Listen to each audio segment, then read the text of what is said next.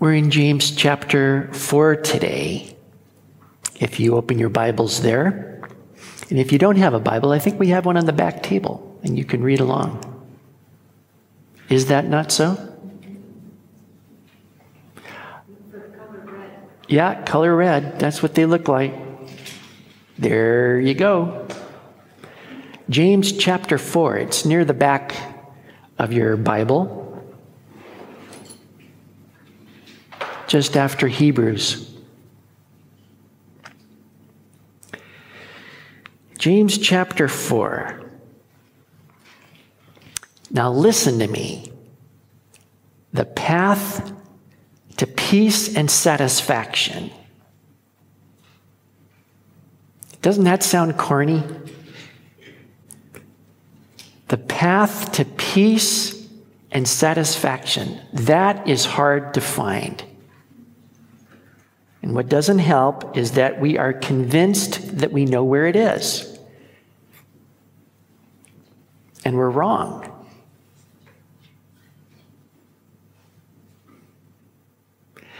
In fact, there we are working for our happiness, and we're trying to get satisfied, and what we pursue actually makes for conflict everywhere, and even in the church. James this morning is not speaking to a world without Jesus. He's speaking to the church, people who believe in Jesus. So, we in the church, we have to learn a different way to get peace and satisfaction. And the crazy thing is that none of us would think to look for peace and satisfaction where it is to be found. And that is in weeping and mourning in repentance.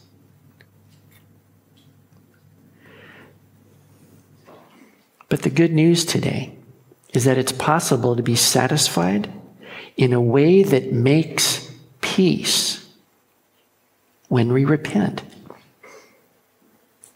So I'm reading in James chapter 4. Here we go. Where do wars and fights come from among you? Do they not come from your desires for pleasure that war in your members? You lust and do not have. You murder and covet and cannot obtain. You fight and war, yet you do not have because you do not ask. You ask and you do not receive because you ask amiss, that you may spend it on your pleasures. Adulterers and adulteresses, do you not know that friendship with the world is enmity with God? Whoever therefore wants to be a friend of the world makes himself an enemy of God. Or do you think that the scripture says in vain, the Spirit who dwells in us yearns jealously, but he gives more grace? Therefore, he says, God resists the proud, but gives grace to the humble. Therefore, submit to God. Resist the devil, and he will flee from you. Draw near to God, and he will draw near to you. Cleanse your hands, you sinners, and purify your hearts, you double-minded. Lament and mourn and weep. Let your laughter be turned to mourning and your joy to gloom. Humble yourselves in the sight of the Lord, and he will lift you up. Man, I feel like I'm an old-time preacher this morning. And this isn't warm and cuddly stuff, is it? But here's James, and he expects that we will have quarrels, conflicts right here in the church. Now, you know, he's writing to people that he's never met, and for sure he's never met us, right? But he says plainly, you have conflicts. Isn't that crazy? And he says the sources of your conflicts are your pleasures. Those are the things that motivate us, the things that we do to be happy, right? And every single one of us works so that we can be satisfied and happy. Those are two sides of the same coin.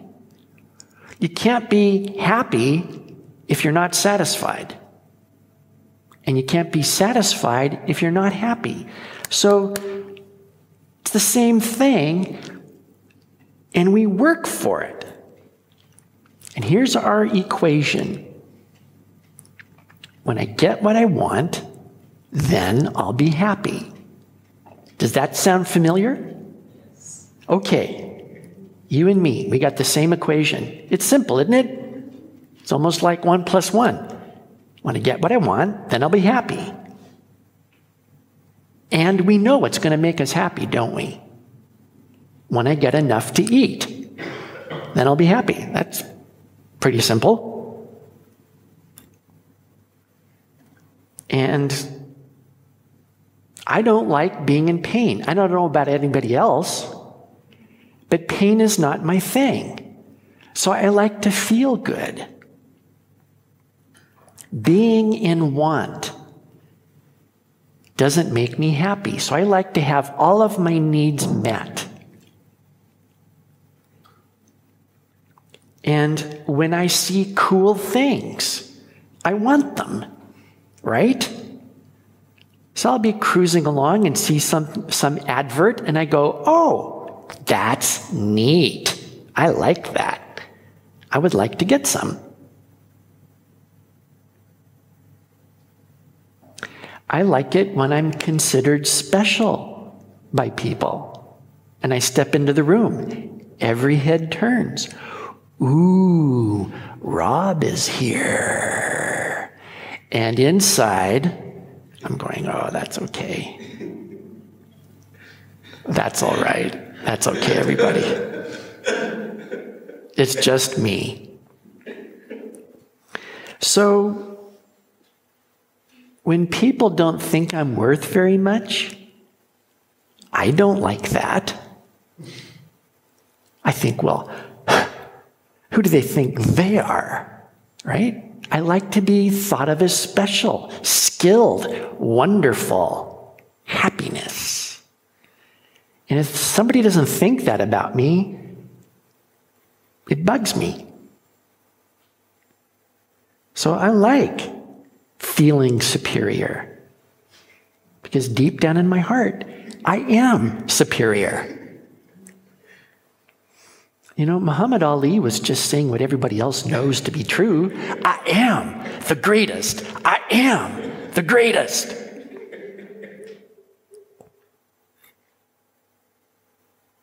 Now, James says that these desires wage war in our members. Now, this is the clue that these desires are not godly. They're natural. And James has already told us about the wisdom that comes from below. In verse 15 of chapter 3, he says, this wisdom does not descend from above, but is earthly, sensual, demonic. Because he says where envy and self-seeking exist, confusion and every evil thing are there. So it's self-seeking. It's a wisdom that doesn't center on God, it centers on myself.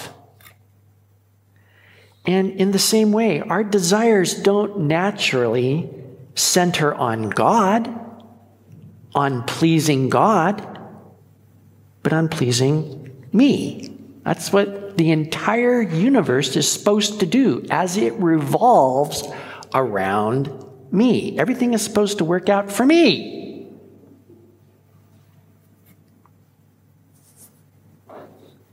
Now,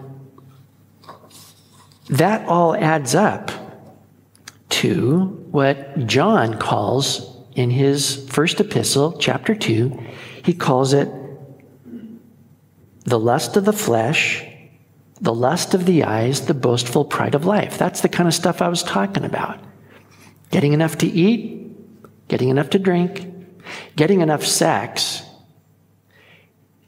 getting what I'm looking at, and making sure that everybody else thinks I'm a great guy.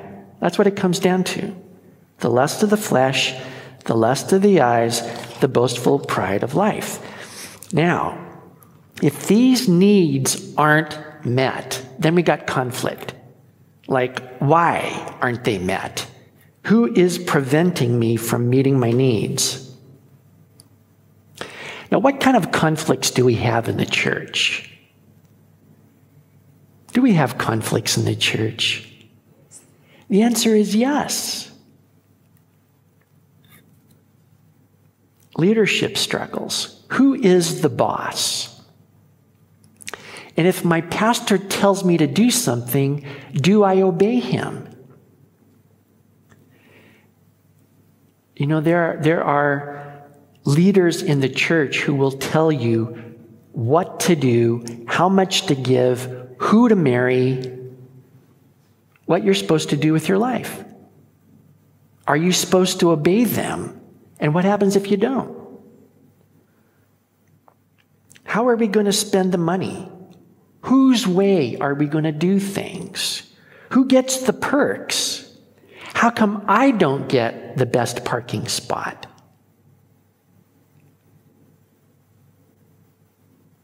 And I've heard of all kind of stuff. Just over the weekend, I was praying with some pastors. And one pastor says, well, a guy that used to be my elder, he just called up and said, we've been praying about this for a long time. We're leaving. So he hasn't been talking, no communication, just boom, I'm gone. Another guy talked about this guy who decided that he was a heretic and began writing to everybody he knew about this pastor and was slamming him. Blogs on the internet, they were getting his letters. And it's just this guy decides, I'm going to put an end to this pastor once and for all.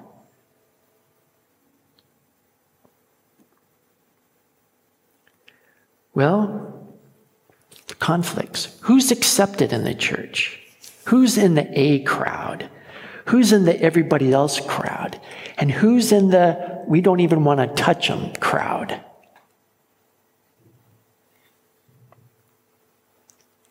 Sometimes you walk into a church and it's the fellowship temperature is like freezing.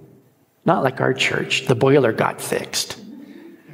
So we can live and breathe and we're okay here. Thank you, Lord. But you walk into a church, you sit down and nobody talks to you and you don't talk to anybody and you get up and you walk out and you go, what was that? Now, we've never really had a fight in this church. No splits. It's been fabulous. But maybe you've had a church experience where there's just been conflict. And people get in each other's faces. And James is saying that this all comes out from seeking our own interests. And the things that please us actually work to create conflict.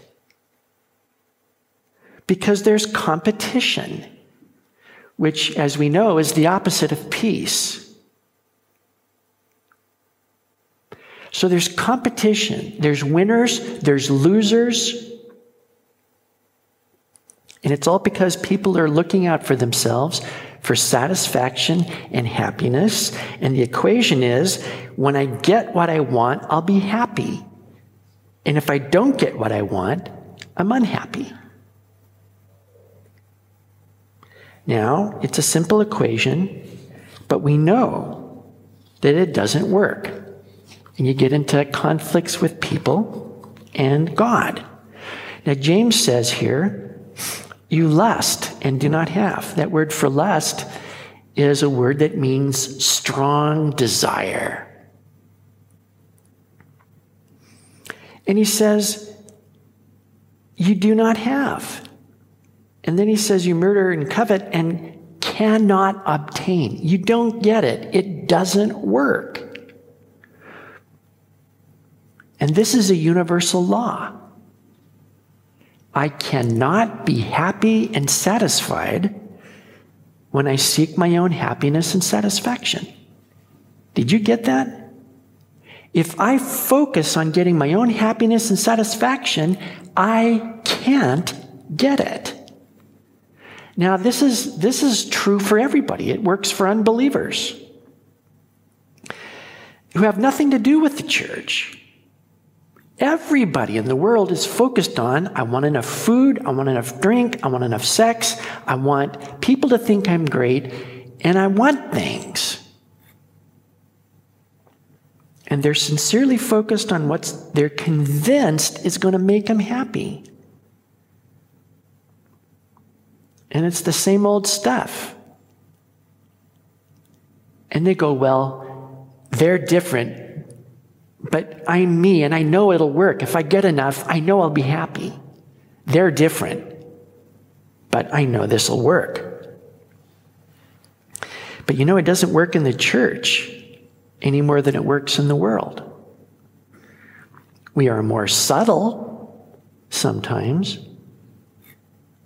but we still go after the same basic things. We want recognition. We like having authority and power. We like people to say, wow, what a cool church you have. Yeah, I know. We're not like the other guys. And when we don't get the attention, we go, what's that? Why did I get snubbed right there? Why didn't I get picked? Why didn't they talk with me about this decision? Why didn't they tell me? They just want their own way. Now, James says our response is murder and competition. That's a little intense, isn't it? Just a slap in the face. Murder? Really? In the church? Well, remember, you don't have to pull a gun out during the service and kill somebody to murder them. Jesus said, all you got to do is hate them in your heart. And it is just the same as if you pulled out a knife and killed them.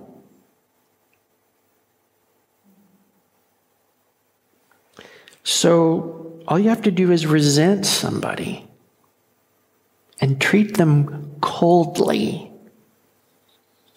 Don't talk to them. And then you can get to that point where you actually fight against somebody and quarrel and disagree and just if you don't get you can just talk to your wife and get her to vote for you. They did this and they did that.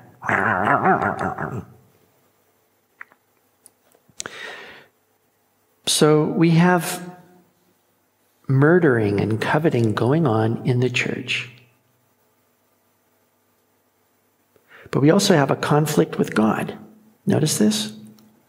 He says, you don't have because you don't ask, there in verse 2. And it shows that what we seek is not godly because we're not even asking God about it. God, I want you to make me the biggest thing in the world. I want everybody to just be flabbergasted when I walk in the room. Could I have a halo, please? So everybody knows how spiritual I am? We don't think about this stuff. You know why? Because God is the God of four walls. And when we leave those four walls, we don't even think about asking God. Okay, that's one. And I'm talking about me, guys, so I'm not yelling at you. This is Pastor telling on himself day. But then, what happens when we do pray? He says you ask and you don't receive because you ask amiss. And that means badly. That means, blah. You call that a prayer? See, we're asking in a way that God is guaranteed to not answer, because he's not going to answer a prayer. Yes, there is somebody screaming out there, isn't there? We're asking in a way that God would never answer, because he's not going to gratify our sin. He's not going to help us. We pray for things that are self-centered. And it's not like Jesus, who prays, "Not my will, but yours be done." So we have a conflict with men and we have a conflict with God. It's just conflict.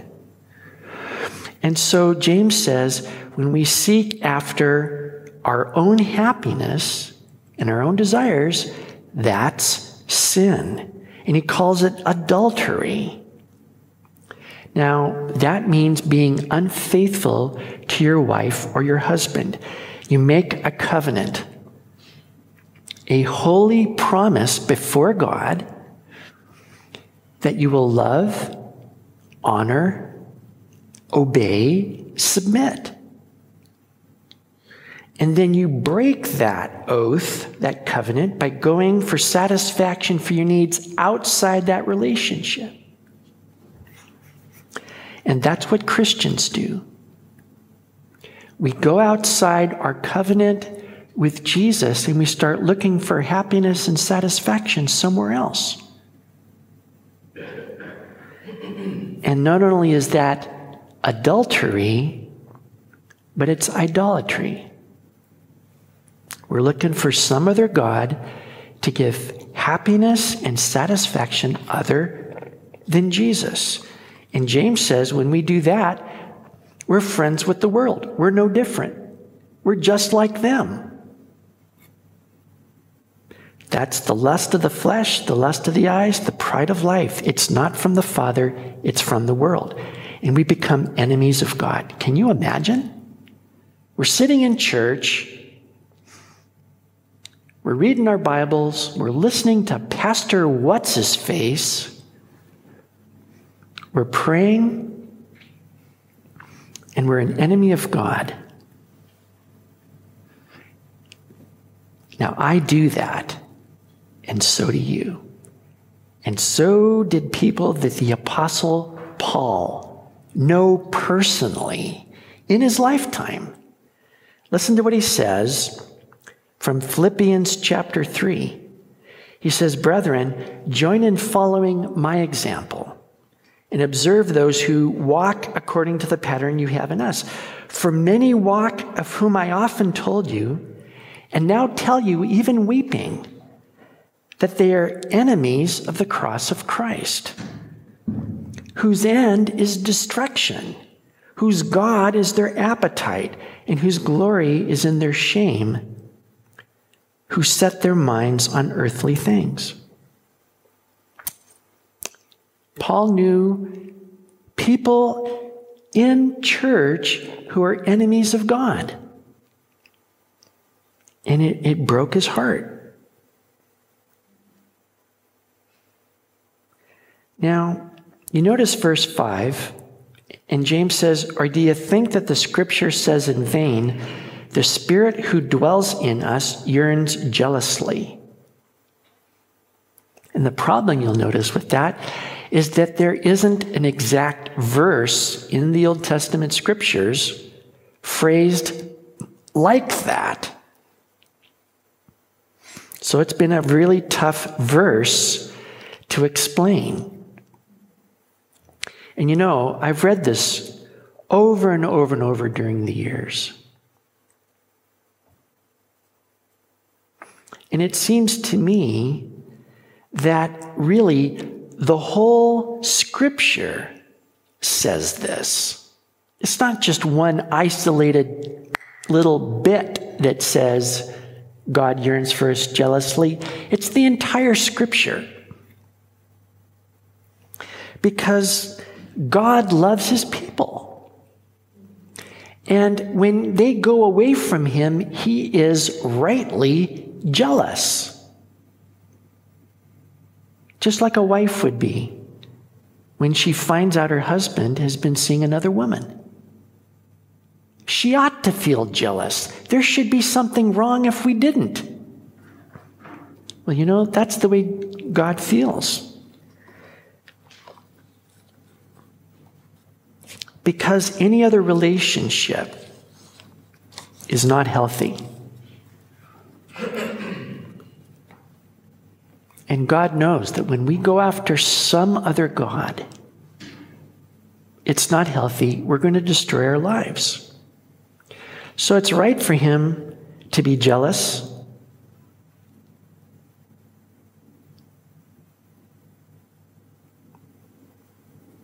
Because when we commit adultery against God, we forfeit our lives.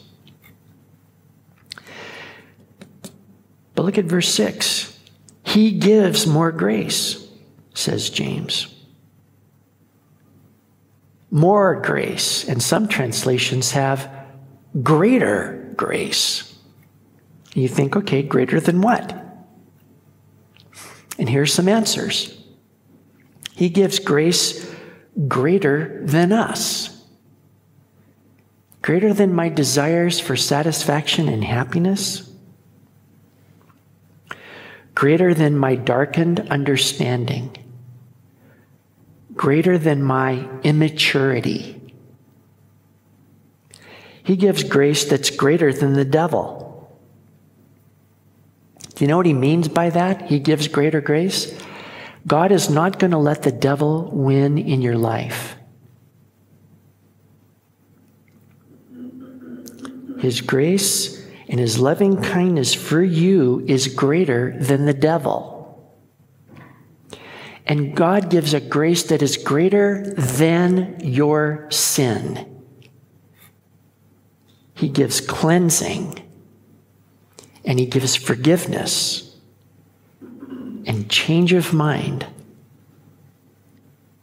change of life. He restores what you thought was gone forever. And he blesses, and he makes you happy, and he makes you satisfied. Now, the place where this grace is found is in the last place we would ever think of to find happiness and satisfaction.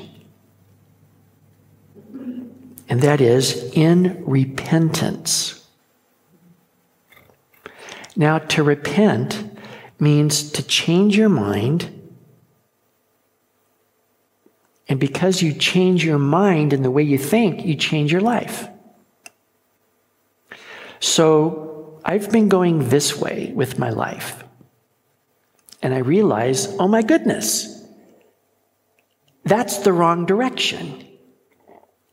So because I realize the right direction is this way, that I actually turn around and I face this direction and I walk this direction.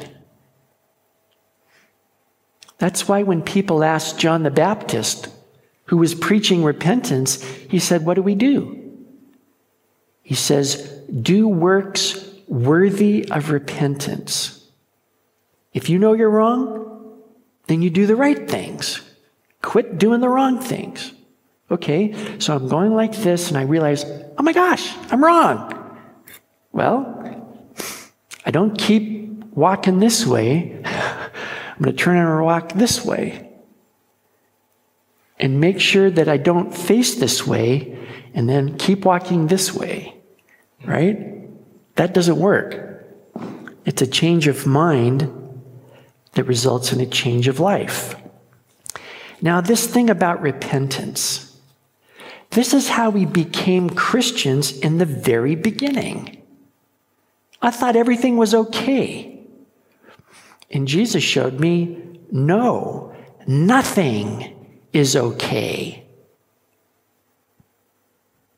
And we had to make a choice, either continue on in sin or turn around and follow Jesus. And we made this really amazing decision. I'm wrong. I need Jesus to forgive me. I need to turn around. and I'm going to follow Jesus now, and I'm going to go to church, and I'm going to read my Bible. We actually did that, right? I hope you did that. You still can do that. But you know how we begin is how we continue as Christians. Like that wasn't a one-time event that we repent and turn around. The reality is we repent and turn around every time we find ourselves going the wrong direction. We go up, wrong direction, all over again. God help me. Now, this section of James here is talking about repentance, and he gives us 7 sharp commands. He barks them out.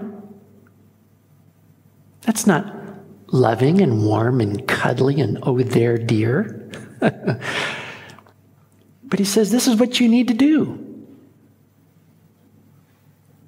So look what he says in verse 7. Therefore, submit to God. This is the first one. Submit to God. And it means quit fighting with him. Like you know better than God what is going to satisfy you and make you happy. You quit fighting and making deals and saying, can we sit down and work this thing out so I get what I want and you get what you want, but mostly I get what I want. You give in. And you say, whatever you want. You know, you stop planning for your happiness like you knew what's going to make you happy. Because the reality is, none of us know what's going to make us happy. We haven't got a clue. And I know that those times in my life when I say, you know what, I don't care anymore. This is so awful to find myself in opposition to you that I don't care anymore. You do this. You figure it out. Every time he's done that, it's been something completely other than what I thought. And I'm so embarrassed. I have to say, this fits me like a glove, and I never would have picked this in a million years. I'm so sorry. You know. You already know, and I'm guessing, and I'm miles off. I'm so sorry. So, you know, we don't know what we're doing. This is an axiom of life. We don't know. We have no idea. So you say, okay, God, you know. Isn't that great that God doesn't have to guess and hope he's going to get it right? It fits every single time, and it's the right color. Because God knows. So I don't have to know how God is going to satisfy me and make me happy. The details are not important. But I say, okay, whatever you want. I don't have to notice what God is going to do in my life and say, well, okay, it looks pretty good. You're doing a good job. Keep it up. What do I have to say to God? Forget that. I go, you know, whatever you want. Whatever you want. So, you know, submit to God's will. God is good, and his will is good and acceptable and perfect. And you say whatever you want that's going to make you happy. That's what I want. And I don't know what that is. So you lead me and guide me. Now here's the second command. Look what he says. Resist the devil and he will flee from you. Now, the point about resisting the devil is it's not isolated. It's part and parcel with submitting to God. Do you know that when you submit to God, you immediately begin resisting the devil? So your job is not to go out there and resist the devil. You know that doesn't work. Because the devil comes up and says, you don't mean that. You know you don't mean that. Now come with me. And you go, yeah, you're right. You got me there.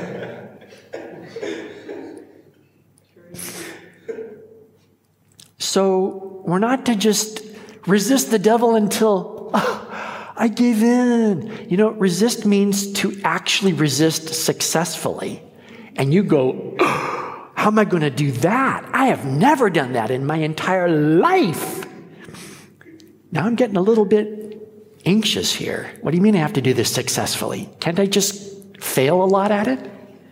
I tried. No. Let's jump up to the big leagues. This is how you really do it.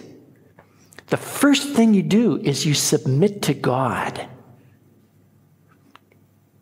And then, while you submit to God, you are resisting the devil.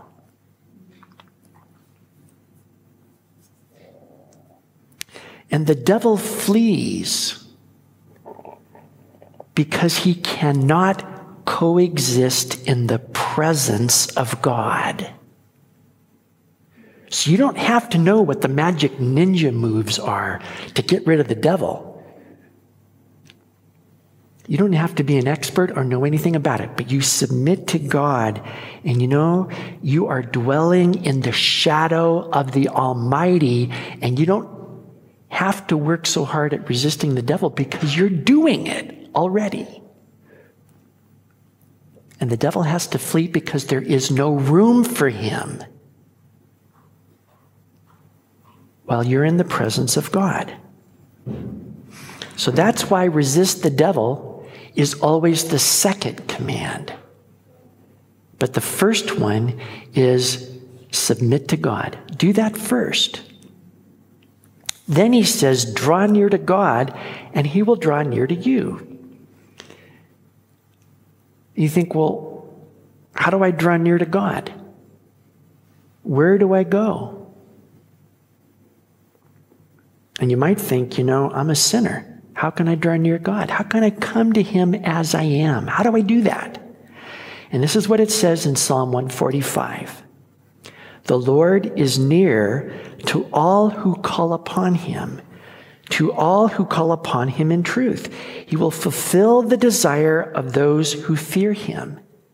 He will also hear their cry and save them. So you can call out to the Lord and say, you know what? I'm in a bad state. I am all messed up.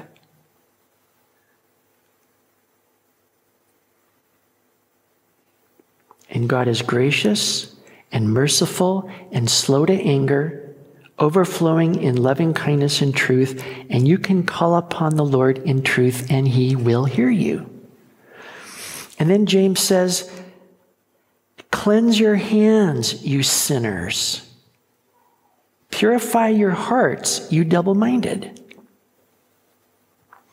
Well, what can wash away my sins? Nothing but the blood of Jesus. That's how you cleanse your hearts and your hands. So you come to God by the cross of Jesus. There's no other way to come to him. You have to look at the cross. And Jesus is the way and the truth and the life. If we confess our sins, he is faithful and just to forgive us our sins and to cleanse us from all unrighteousness. And then James says, lament and mourn and weep. And this is where we stop and go, really? You mean, really? But think about it for a minute. Think about it. We avoid mourning. We don't like going to funerals. We don't want to be unhappy. We want to be happy. And yet we do all the things that instead make nothing but conflict. This is something completely different. This is starting with sadness and mourning like somebody died. Who died? Well, Jesus did. Why did he die? For my sins. My sins put Jesus on the cross. And you know what you do is you let it sink in. The fact that you're committing adultery against God, that you're committing idolatry against God, that your sin wastes his time, that your sin put Jesus on the cross, and you let this sink in. Now, this isn't positive confession. This is what you call negative confession. But all you're doing is confessing the truth. And you let it work its way into your heart. Because God says, return to me with all your heart and with fasting, weeping, and mourning. And rend your heart and not your garment. It's not an outward thing, but it's an inward thing. And God is interested in your heart. So James says, humble yourself in the sight of the Lord, and he will lift you up. And this is the thing. You're in the presence of God. Who are you in the presence of God? In that shadow of the Almighty, who are you? And you have to be aware of who you are in the presence of the Lord, because he's in the room with you. Are you aware of that? Or have you been ignoring the Lord? Now, who you are in the presence of the Lord, that's who you really are. It's not what everybody thinks about you, how many likes you get. It doesn't matter if they think you're fabulous. It doesn't matter if they think you're scum. What is that in comparison to who God thinks and knows you really are? Like, can you spin with God? Can you say, well, it's what she said. It's what he did to me. That person, it's all their fault. And you know, when you're in God's presence, you have to take the responsibility and say, you know what, it's me.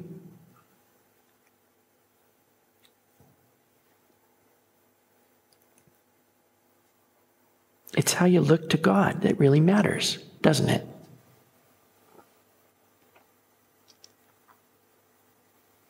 And you have to take a long look at yourself in God, his presence, and say, that's what I really am. Now, here's what happens when you take responsibility, when you're in the presence of God, when you see who you are in his presence. Here's the miracle. You know you deserve all his punishment. You deserve a lot worse than you're getting right now. If God chose to lower the boom and throw you into hell, you would have to say, you're doing the universe a favor. And you would believe it because it's true. But here's what he does to somebody who is broken and crumbled in front of him. He actually lifts them up. Now, I have been lifted up when I've been in that state where I know I haven't got a leg to stand on. I'm guilty, guilty, guilty. And then this miracle happens when God lifts me up. Now, you know, I would not do that, because if you really take God's standpoint and look at your life, you know you have no excuse. You just are a self-seeking person. I am a self-seeking person. I like my desires. I love my sin. But I'm confessing I love something else more than you. And at a certain point, He lifts you up. And there's that peace. And there's a happiness. But it's not based on anything in this world. But it is based on something true and eternal. God loves you. And He loves you with everlasting love. And if you think about it, before He made anything, He knew you and He loved you. He has always loved you. How can that be? But just realize, He loves you always. And if He lifts you up and if He gives you His love, then what does it matter? Anything else around you? Does it matter if you get your way? Does it matter when somebody says something and it hurts you? Or you don't get this or you don't get that? Or something happens and you say, well, I don't like that. Do you care at this moment? You know what? Nothing matters except the fact that God loves you. And that's the most important thing in the world. And guess what? You already have it. You don't have to go and get it. You don't have to compete with somebody for it and push them down so that you can get higher. You don't care anymore. You're on the floor. And the miracle is that God is right there on the floor with you. And it's okay. So you know what? It's not you letting yourself off the hook. It's God saying, it's okay now. And you have peace and you have happiness. Because God is blessing and you're repenting. So we got to watch out in our souls. And we got to remember there is no such thing as this equation. When I get what I want, then I'm happy. That's not true.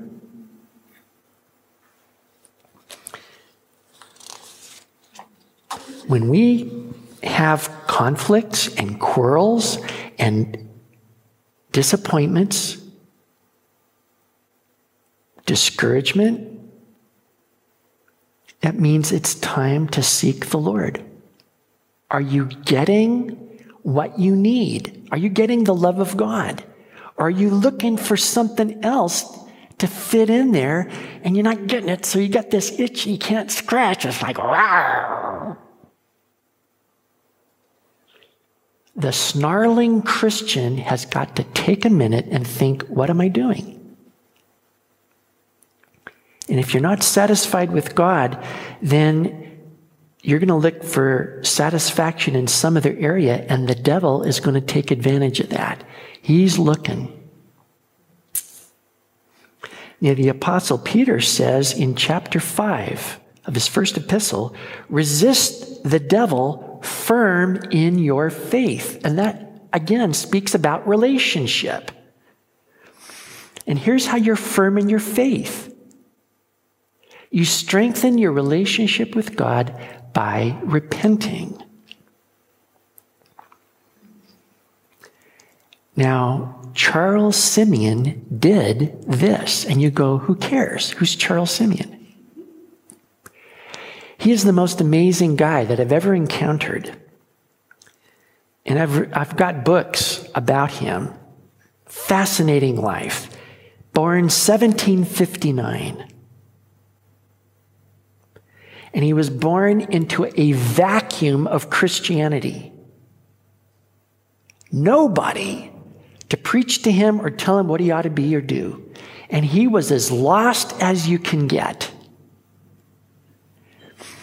When he went to Cambridge, 19 years old. The first thing they told him was, you're going to celebrate Holy Communion with us. And it scared him to death. Because he didn't know much, but he did know that if you eat and drink in an unworthy way, you eat and drink damnation on you. And he thought, I'm going to hell. And it scared the daylights out of him. And he tried to get right, and he couldn't figure out how to do it, and nobody knew. So somewhere he found out that just as the high priest transferred the sins of the people to the sacrifice, we transfer our sins to Jesus. He says, is that how it works? And he did it, and he found, I'm okay now. I can take communion, and I'm going to live. Now, what happened to him is that he actually became the pastor of one of the churches there in Cambridge. And he was there from 1782 until his death in 1836. That's a lot of numbers there. It's over 50 years. And here's the thing about Simeon. He developed his life with God, again, in a vacuum, because there was nobody to tell him, this is how you do it. So from his own reading of Scripture, here's what he developed: a lifestyle of repentance. He humbled himself on a regular basis, every day, and he let God lift him up every day. Now, this is what he says: repentance is in every view so desirable, so necessary, so suited to honor God, that I seek that above all. The tender heart, the broken and contrite spirit are to me far above all the joys that I could ever hope for in this vale of tears. I long to be in my proper place, my hand on my mouth and my mouth in the dust. I feel this to be safe ground. Here I cannot err. I am sure that whatever God may despise, he will not despise the broken and contrite heart. And you can say, whoa, that's morbid. I mean, that's how you start your day, with weeping and mourning? Well, you can say that, or you can experience closeness to God, casting all of your burden on him and finding that he's lifting you up. This is how you are divinely happy. Now, what about the other stuff? What about all the other needs for happiness and satisfaction? Well, Psalm 37 says, delight yourself in the Lord, and he will give you the desires of your heart. You know, God can give you things, and he can also take them away too. But whatever he does, you're not fighting with him or quarreling with people. And what God is going to do is satisfy you with eternal things. That is what you really need. So think about this. Humble yourself in the sight of the Lord, and he will lift you up. Let's pray.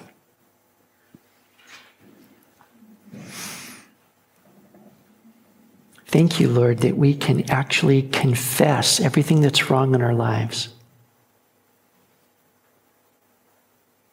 And instead of crushing us, you will actually lift us up and satisfy our hearts and give us peace.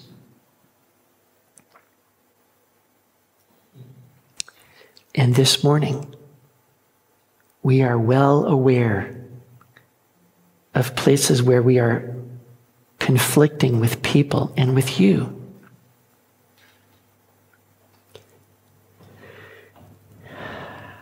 And we want to submit to you this morning. We want to resist the devil and draw near and have you bless.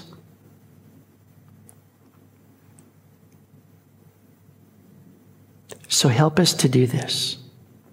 And especially when we have time and nobody's looking, it's just us and you. We want to make it right and confess the truth, the desires, the conflicts, our failures. And we pray, Lord, that you would meet with us, even right now, and wash and cleanse.